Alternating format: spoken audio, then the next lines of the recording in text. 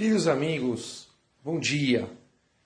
Eu gostaria de dividir com vocês hoje uma divertida história que aconteceu, um caso que ele acabou indo para o Rabino Zilberstein por outras funções, mas eu gostaria muito de dividir a história e a moral dela com vocês.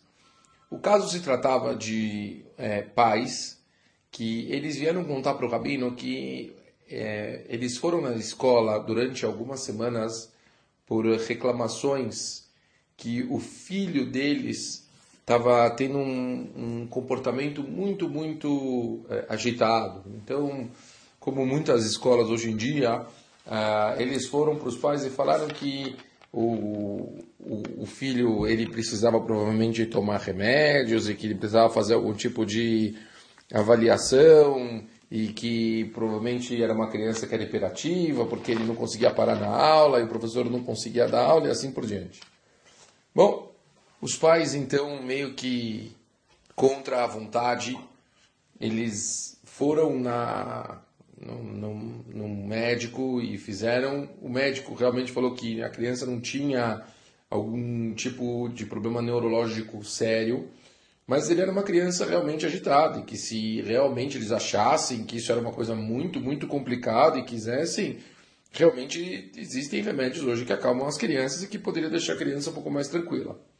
Bom, como eles viram que o professor estava chamando constantemente, então eles resolveram pedir realmente para o médico a receita e acabaram dando para o menino o remédio. Então ficou acordado, avisaram o professor, então ficou acordado que o menino todos os dias o professor ele ia avisar o menino para ir pegar e tomar o remedinho dele na hora da escola. Bom, e assim foi. E realmente, semanas e semanas, a criança 10, não tinha mais nenhum problema, estava ótima, se comportando, o professor estava super feliz. E por fim, uma hora os pais eles queriam realmente entender se a criança ela percebeu, né, a mudança. Então o pai sentou com ele e começou a perguntar para ele, falou, mas e aí, quer dizer, como é que tá? Você sentiu? O que você está sentindo de diferente? Alguma coisa mudou na sua rotina? Você percebe alguma mudança? E o menino falou, o pai falou, olha, a verdade é que eu tinha realmente esse meu acordo, eu tenho um remédio que ele fica guardado na sala dos professores e todo dia, quando vai começar o dia, o professor, a gente já tem um acordo, ele fala para mim buscar um café para ele, eu já sei que é a chamada do remédio, eu vou para a sala dos professores, eu tiro o remédio do lado do potinho, coloco no café do professor, misturo e chego lá e dou para o professor. E o professor ainda me pergunta, tudo ok do remédio? Eu falei, sim. E o professor tomou o remédio. Aí então o pai na hora parou e falou, peraí, o professor que está tomando o remédio, não você? Ele falou, eu não estou tomando remédio, eu estou colocando para ele. E por fim, então, os pais, eles chegaram para o Rabino Zilberstein falar, quer dizer, o professor falou que a criança mudou o comportamento e que realmente ele está muito bem e que é incrível, mas na verdade, quem que mudou foi o professor. O professor que começou a tomar o remédio e o professor que começou a se acalmar e começou a achar que o comportamento da criança estava maravilhoso. Para botar isso aqui é uma das lições mais importantes que a gente tem e eu acho que a entrada no mês de Elul, na semana que vem, daqui a uma semana e meia, eu acho que ela vem trazer para a gente uma fortificação desse tema. Muitas pessoas têm uma facilidade muito grande para encontrar problema nos outros. A gente adora reclamar das outras pessoas. A gente adora chegar e vir contar para o rabino, ou às vezes para um pai, ou às vezes mesmo para o professor, ou whatever. A gente sempre, mesmo num trabalho, a gente adora vir e falar que o fulano se comportou assim, o fulano se comportou assado, e ele faz isso e aquilo, e tudo isso irrita e assim por diante. Quando na verdade talvez o grande aprendizado tem que ser em nós mesmos.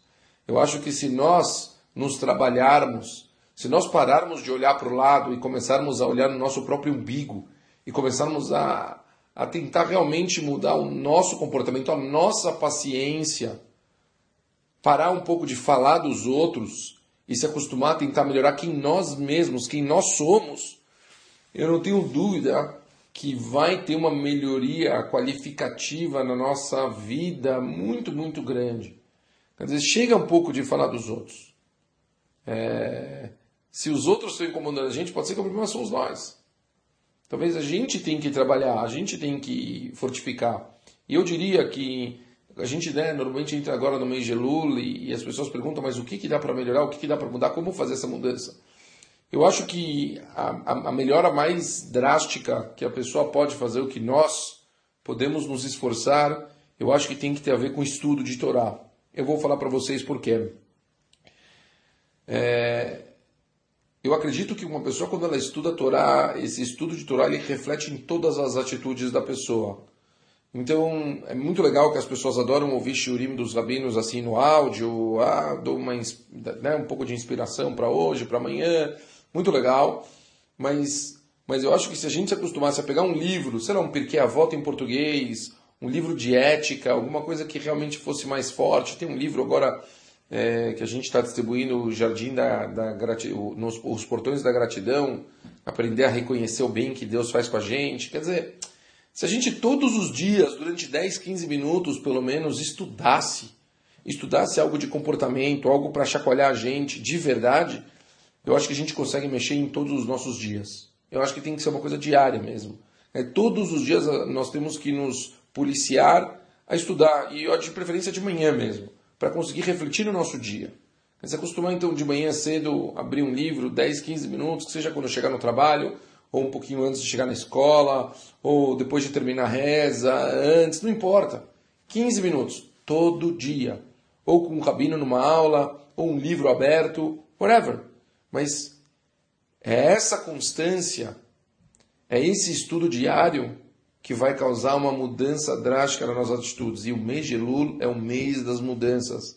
É o mês da gente olhar para o nosso umbigo, é o mês da gente reconhecer que tem muita coisa que podia ser melhor, e tentar realmente melhorar, mudar e entrar para as grandes festas com certeza, com uma tranquilidade de saber que nós tentamos fazer o nosso melhor, que nós possamos ter um mês incrível, um mês de mudança, um mês de crescimento, um mês de preocupação, um mês que a gente vai parar de olhar para o lado e vai olhar para nós mesmos, para que assim nós possamos entrar nos Hagim do jeito mais alegre e feliz, porque sabemos que a nossa parte nós fizemos.